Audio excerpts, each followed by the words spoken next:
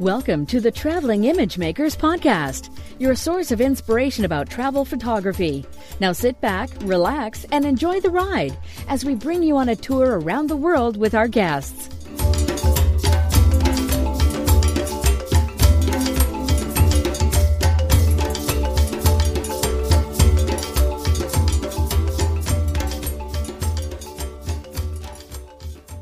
This is episode 19 of the Traveling Image Makers podcast, and I'm your host, Ugo Chai.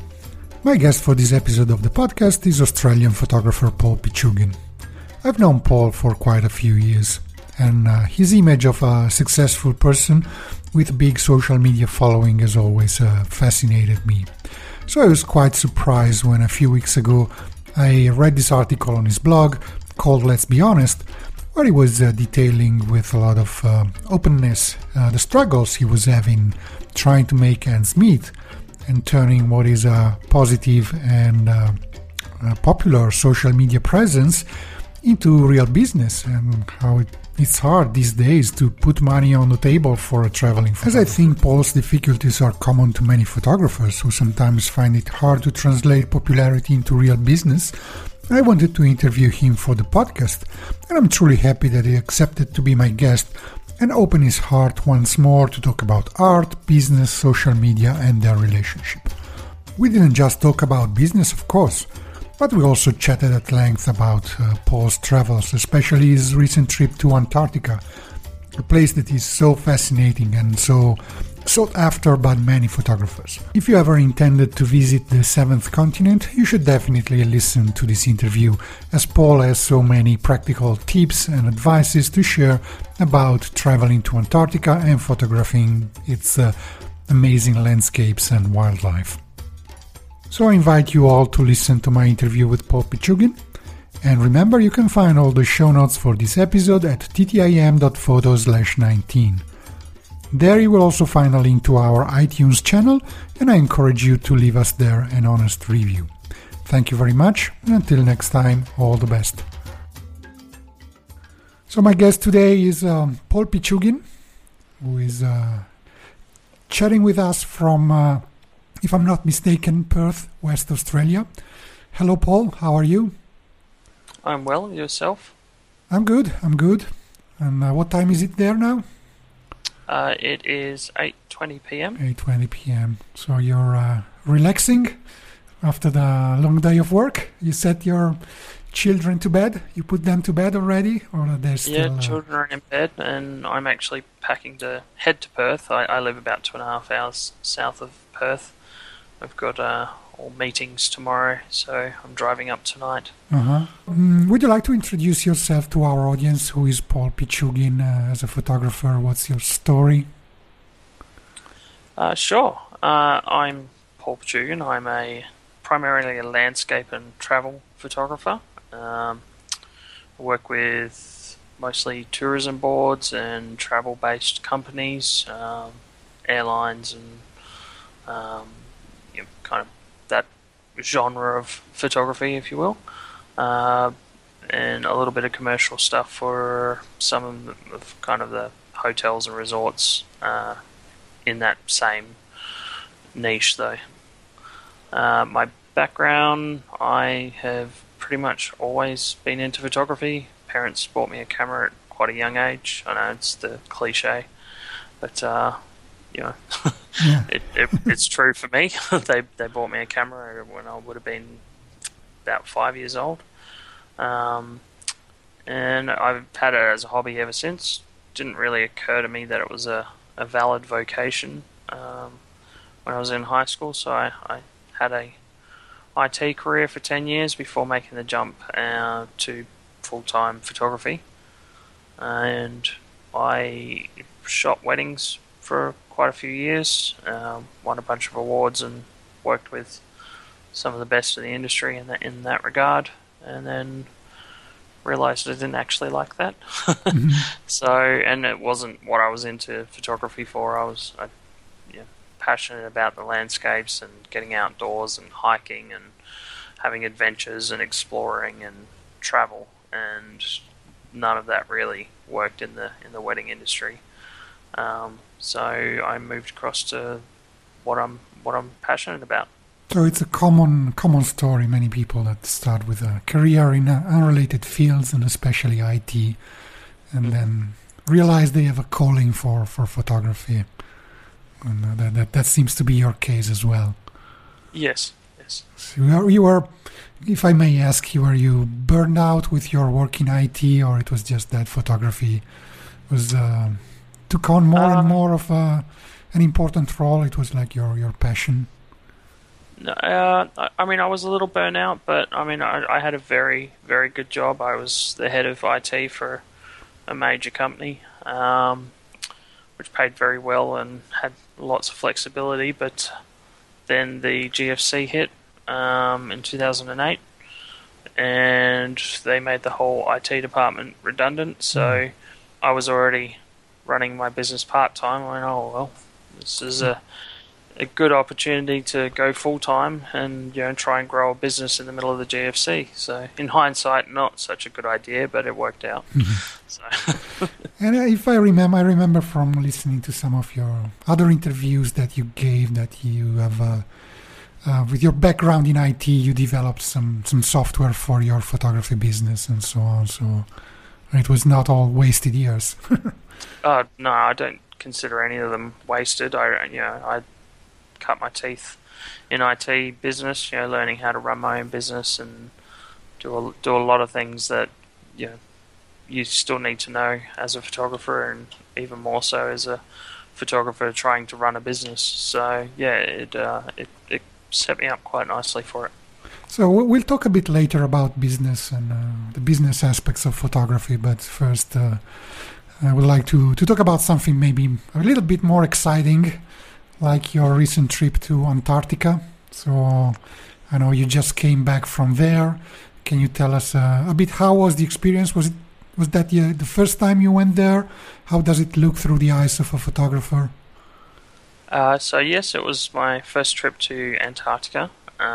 It's someone that's been on my list forever, and it was one of those places where I wasn't really trying to go, if that makes any sense. I figured I was a long way off being at a stage where people would pay me to go, and I certainly couldn't afford to go myself, because it's not a cheap place to go. There's no Airbnb or Uber there, so it's your options are limited.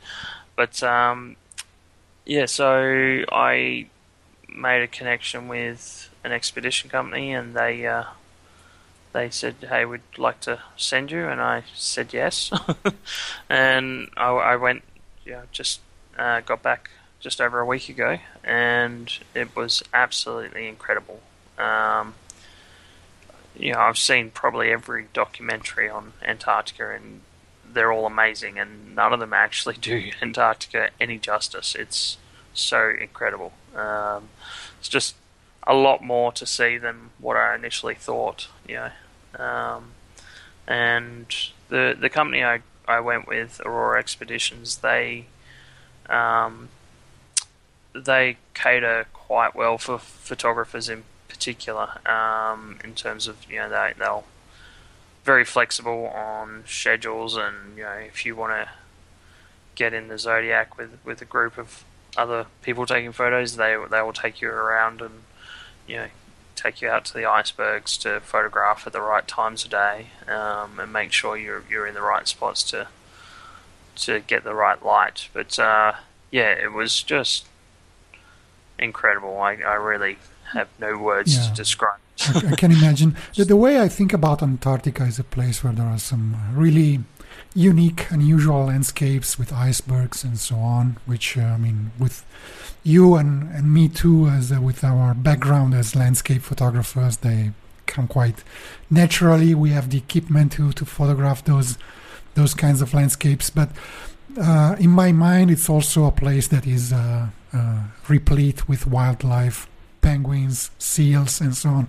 Did you find it difficult to approach those subjects? Do you need any specific equipment, or can you really get close to those animals?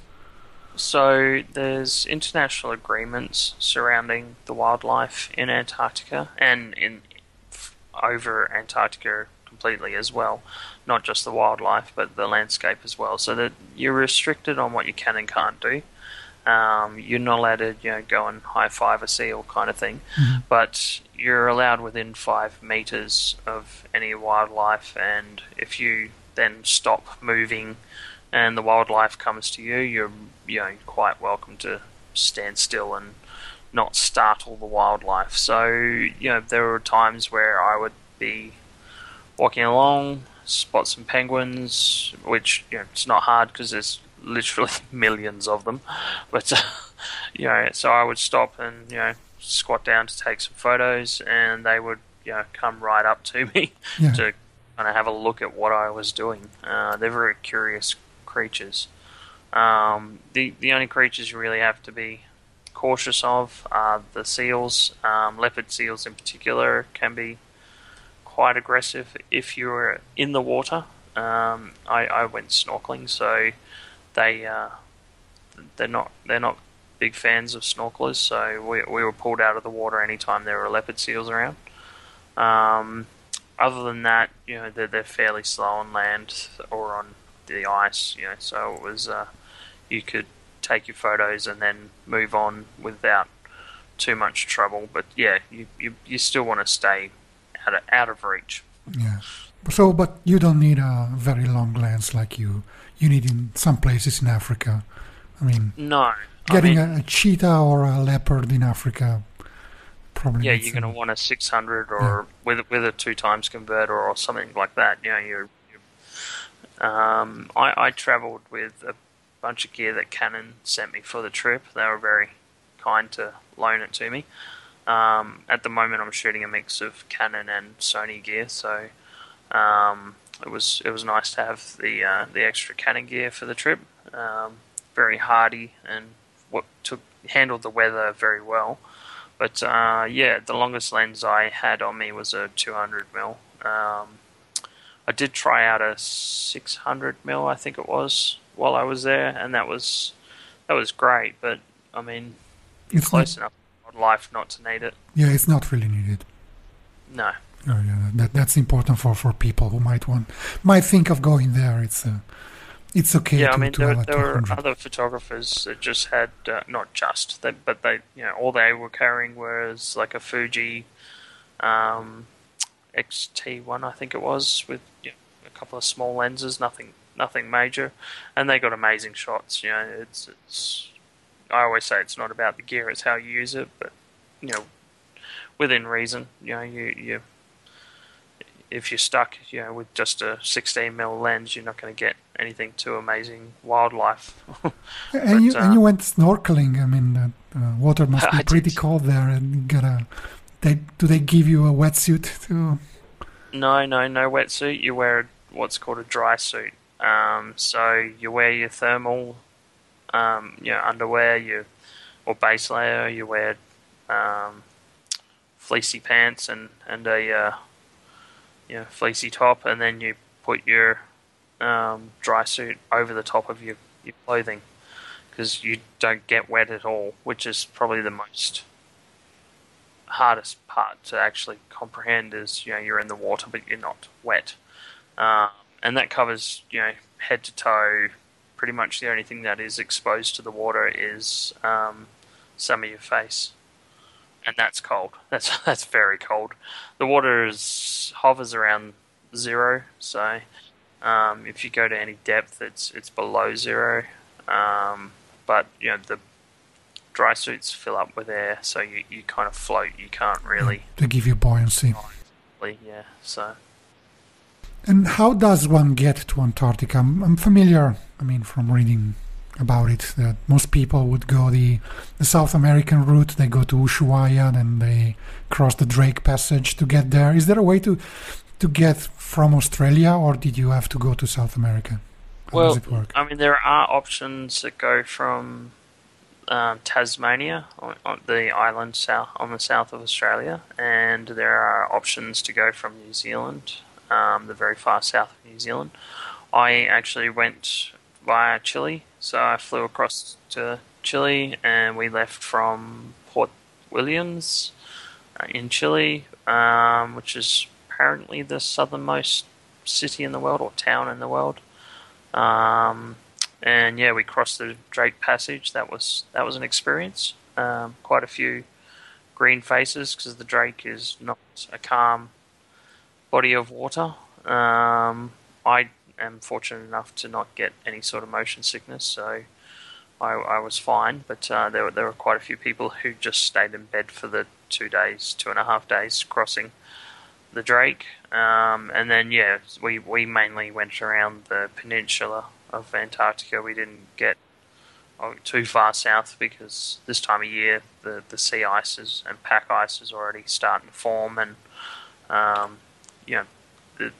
you're restricted on your movement, and you don't want to kind of go into a bay and then get stuck there. Get out again. Yeah, that's happened before. Not with the company I was with, but it's happened where people have been stuck there for weeks. In fact, there's a ship that's run aground at the moment. I don't know if they've freed it yet, but it ran aground last week, and it's stuck there. so yeah, not funny. It happens. A lot of it's uncharted, so it's difficult for people to navigate. So you would recommend that kind of trip to? Absolutely. You can actually fly from Port Williams to Antarctica. There's a air base you can fly to that lands at one of the research stations on one of the islands, and then get on a ship from there. But honestly, I think you need to do the Drake Passage, or do the ship at least on the way there, in order to kind of put it into context. Where it's not somewhere you just go and have a quick holiday or a getaway. It is true wilderness, and it's a harsh environment. So I think going via ship to get there is part of the adventure, and kind of puts the whole experience into context. You can fly out; that's not a problem. But that's still pretty much an adventure to get there. Yeah. Still, and you're staying on a ship. You're sleeping there with the crew and all the guests. It's I'm sure it's a great experience. Maybe one day. So yeah, we slept on the ship most nights. We camped one of the nights. That was pretty awesome. No tent.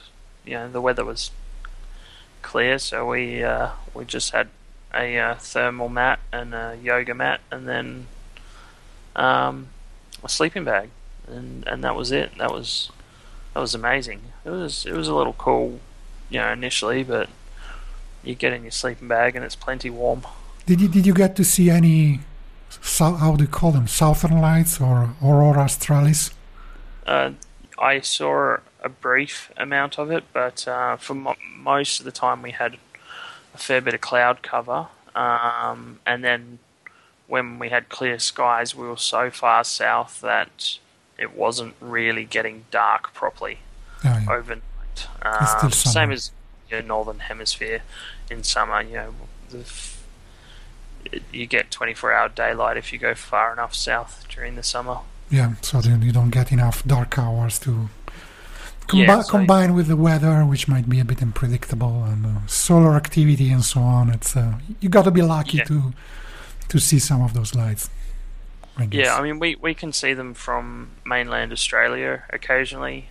Tasmania gets it very, very regularly, the auroras. And so does the South Island of New Zealand. But, even where I live, if I drive half an hour, 40 minutes south from here, I can see them if it's a particularly good solar storm. So, yeah. Yeah. Okay, so it would be great to talk about Antarctica for a while, but I really wanted to spend some time and talk a little bit about business. So maybe listeners who don't want to hear about business can just drop off now if they want. But I think it's going to be interesting anyway. I mean, you have to combine both. You cannot go to Antarctica with the prices that those expeditions have if you don't have the money to go there. So money is always a concern for photographers and for everyone, as you were hinting at before. So I was recently reading an article you put up on your blog, which was titled "Let's Be Honest," and which talks about your struggles as a travel photographer, the causes of their struggles, and how to overcome them. Can you maybe summarize a little what the article is about? We will put a link in the show notes so people can go and read about it all if they want. But if you just want to give us a brief summary. Sure. So it's called Let's Be Honest, and the idea behind it was, I get a lot of comments on. I'll put this into context. I'm fairly well followed on social media. I've got a decent audience, and a lot of the comments I get are, take me with you, or you're so lucky, or wow, I wish I had your life, kind of thing. And I understand the comments and what they mean, but I wanted to kind of give a peek behind the curtain, so to speak. To show the reality behind the marketing. For me, social media is all marketing, 100% marketing. I share my photos in order to get business. It's and that's the only reason I do it for a lot of the channels. Yes, I'm absolutely proud of my work and my photography, and I do enjoy sharing it. But for me, running a business, there's a goal to get more business. And so what people are seeing on social media is marketing. It's the best version, or the highlights reel, if you will, of what I do. And so the blog post talks about some of the deals I've had go south, and other things kind of blow up in my face. Getting the short end of the stick in many deals, and having different circumstances that I've had to overcome in the last primarily 6 months. It's been a bit of a struggle. I live in Western Australia, and the primary industries here are mining, oil and gas. So up until August I had clients in that sector. We faced a major downturn, as most of the world did, and I lost all those clients. So that was a large part of my income. In fact, over 90% of my income disappeared overnight.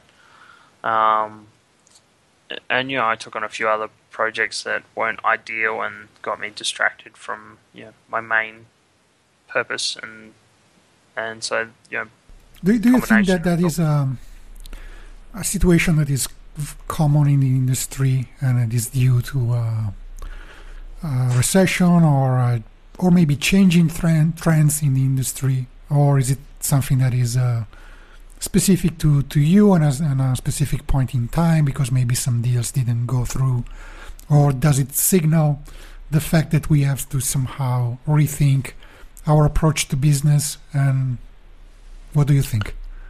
I think it comes down to that old saying, don't put all your eggs in one basket. Mm-hmm. And so being there's only me in my business. I have in the past used a couple of contractors to handle some of the workload, because a lot of the stuff I was doing for the resource sector was entirely technical in nature, the photography-wise, and basically there was no creativity required. And so you can teach technical, you can teach creativity as well, but it's much harder, and people tend to want to develop their own style and look at things, whereas technical is very easy to just you can systemize it, you can put it into instructions, and as long as people can follow instructions, they're going to get the desired results. So that was how I was expanding my business in the resource sector, but I was relying far too heavily on that one industry, and so when that took a downturn, obviously the part of my business relying on that industry took a downturn as well, rather rapidly. And I'm definitely not unique in terms of being caught up in that. Particularly here in Western Australia, there's so many mining services companies and resource sector services companies that are going out of business at the moment because they just don't have the work. They're having to lay people off and what have you. From a photography perspective, I do have quite a diverse group of clients, but I wasn't, because of the bigger projects. I'd actually kind of blocked out large amounts of my time and dedicated it to that project, which doesn't leave you any time to do any further marketing or to do other projects. So when it gets cancelled on short notice, you're left kind of scrambling for other work. So, of course, looking at your social media profiles, what one sees is mostly travel photographs. I mean, you're not putting mines and trucks and factories on your social media profiles. They're not very interesting and glamorous. So one might think that all you do is just go to exotic places like Bali and Antarctica and Jordan or wherever you've been recently, and spend 12 months a year going to those places and shooting for travel magazines, websites, travel agencies, and local organizations, the local travel groups and so on. But that's not the reality. That only was a part of your income, and most of coming from the industry. When that sort of evaporated, that would caused you problems. When all that happened, I was in the process of building up the tourism side of things. So this is the problem that faces every photographer, is what do you do for an income while you're building your business? So for me, I launched a whole separate company called Immersive Images, and that was focused on the resource sector, as well as kind of hotels and large like infrastructure companies, and basically companies that say had large shopping center groups or large hotel groups. So it was all about working with companies with a lot of assets over a diverse geographical area, not necessarily just focusing on the resource sector in that regard.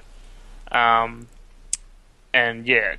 set up a separate company with a separate business name because you can't market yourself to tourism and wilderness experiences and market yourself to the oil companies. It's just they don't work together. So you have to have two different brands. Yes, and so it was more having Immersive Images was about having an income that was reliable and significant to then invest that money into growing the travel and landscape brand. So when that suddenly disappeared, it was, all of a sudden I had to make the landscape and travel work. In your article, sorry, go ahead. You wanted to add something? No, go for it. Yeah, I was saying in your article you also talk about the importance of photographing, shooting what you love, and at least in my case, that would be shooting travel and landscape images, not so much mines and trucks and so on.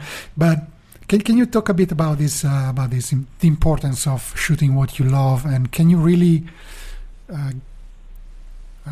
make enough money, do a living from shooting only what you love?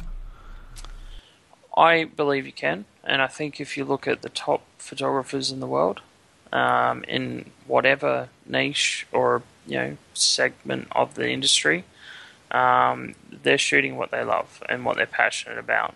I mean, so we'll take the wedding industry. You've got, say, Jerry Cojones, Yervant, Marcus Bell, and Joe Busink, which kind of the top photographers in that segment from memory, and they only shoot weddings, and they're all making a very, very, very good living at it. Then, if you go to kind of your adventure commercial type photography for say your sportswear brands and that particular thing. You look at Chase Jarvis's work. He's shooting what he's passionate about. He enjoys shooting that particular thing. Sure, he's got a few other things on the go. He started Creative Live and a few other things, but primarily his photography is about shooting what he loves to shoot, and people pay him very well to do it.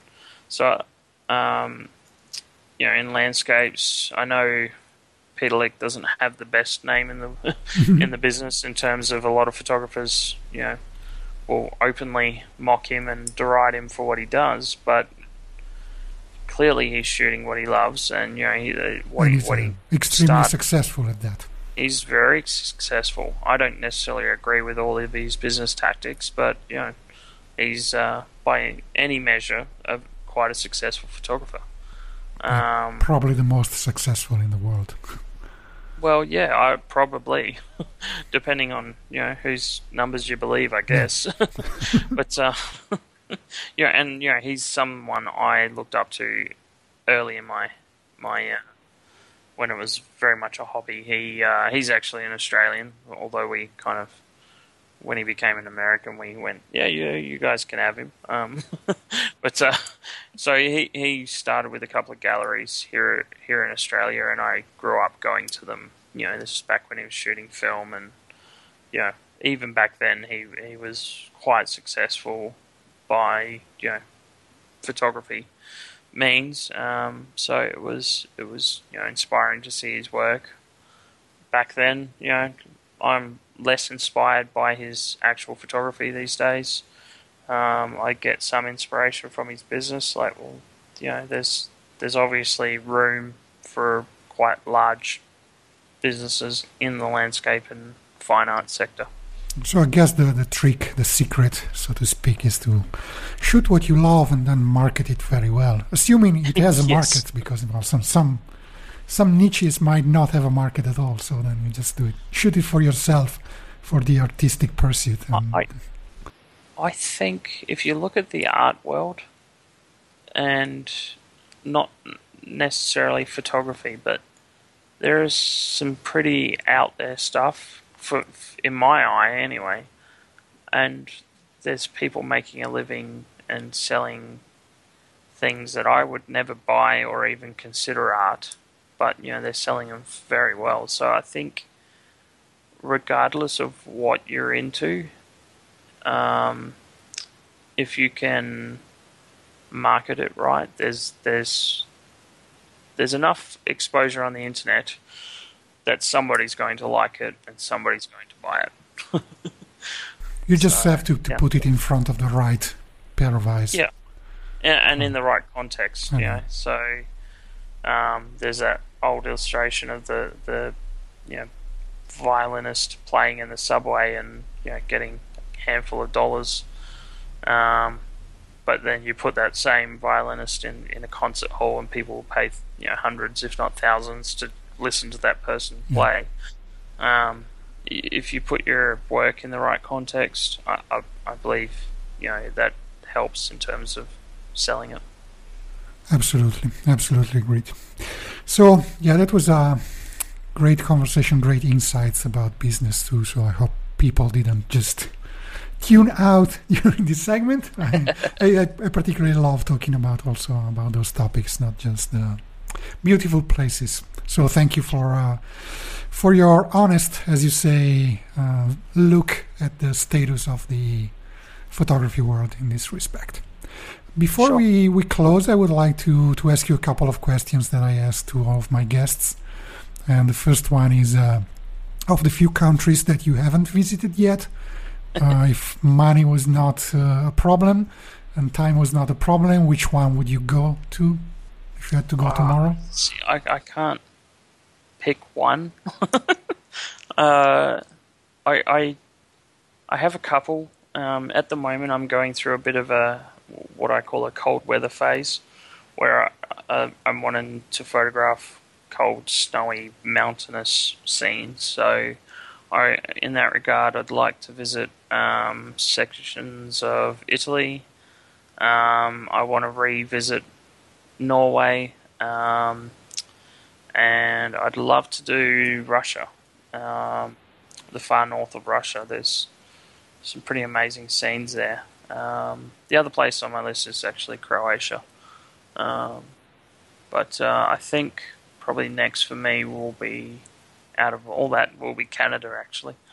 It seems to be a lot more accessible than some of those other places. Yeah, if you come to Italy, don't expect too much cold, especially these days. We had basically had no winter here, and today we're still technically in winter, but it was it's almost 20 degrees. So here in the north, it's about almost 20 degrees here now. And you can go on the Alps in the Alps in winter. You will get snow. We didn't get much. Yeah, snow I want to get to the Dolomites. Yeah. And, if you had to come this year and you were expecting blankets of snow and everything white around, it was actually very brown. So, hopefully next year. Yeah, hopefully next year. We hope so, because we need some snow on the Alps to fill our rivers. That's yes. Okay, so and the other question would be, of the countries that you have already visited, and you were to go back to one of those tomorrow, and again, money was no issue at all, which one would you choose to, and why? Iceland. Yeah. Because it's cold. It's cold and it's amazing, and I don't think I spent anywhere near enough time there last time. I was there for, I think, 2 weeks, and it just wasn't enough. I think I could spend months there and not get everything I want to cover. Yeah, and that in Norway. I did kind of the Lofoten Islands and Senja, and didn't get very favourable weather, so I'd like to redo that. Mm-hmm. Okay, good, thank you. Again, I think it was a great, interesting conversation. I would like to thank you. Before closing, if you just want to say where people can go to find you online, and of course we will put all the links in the show notes and so on, but just say your website. Sure, my blog is paulmp.com. Is the easiest one to get to. That's M for Matthew, P for Pichugan.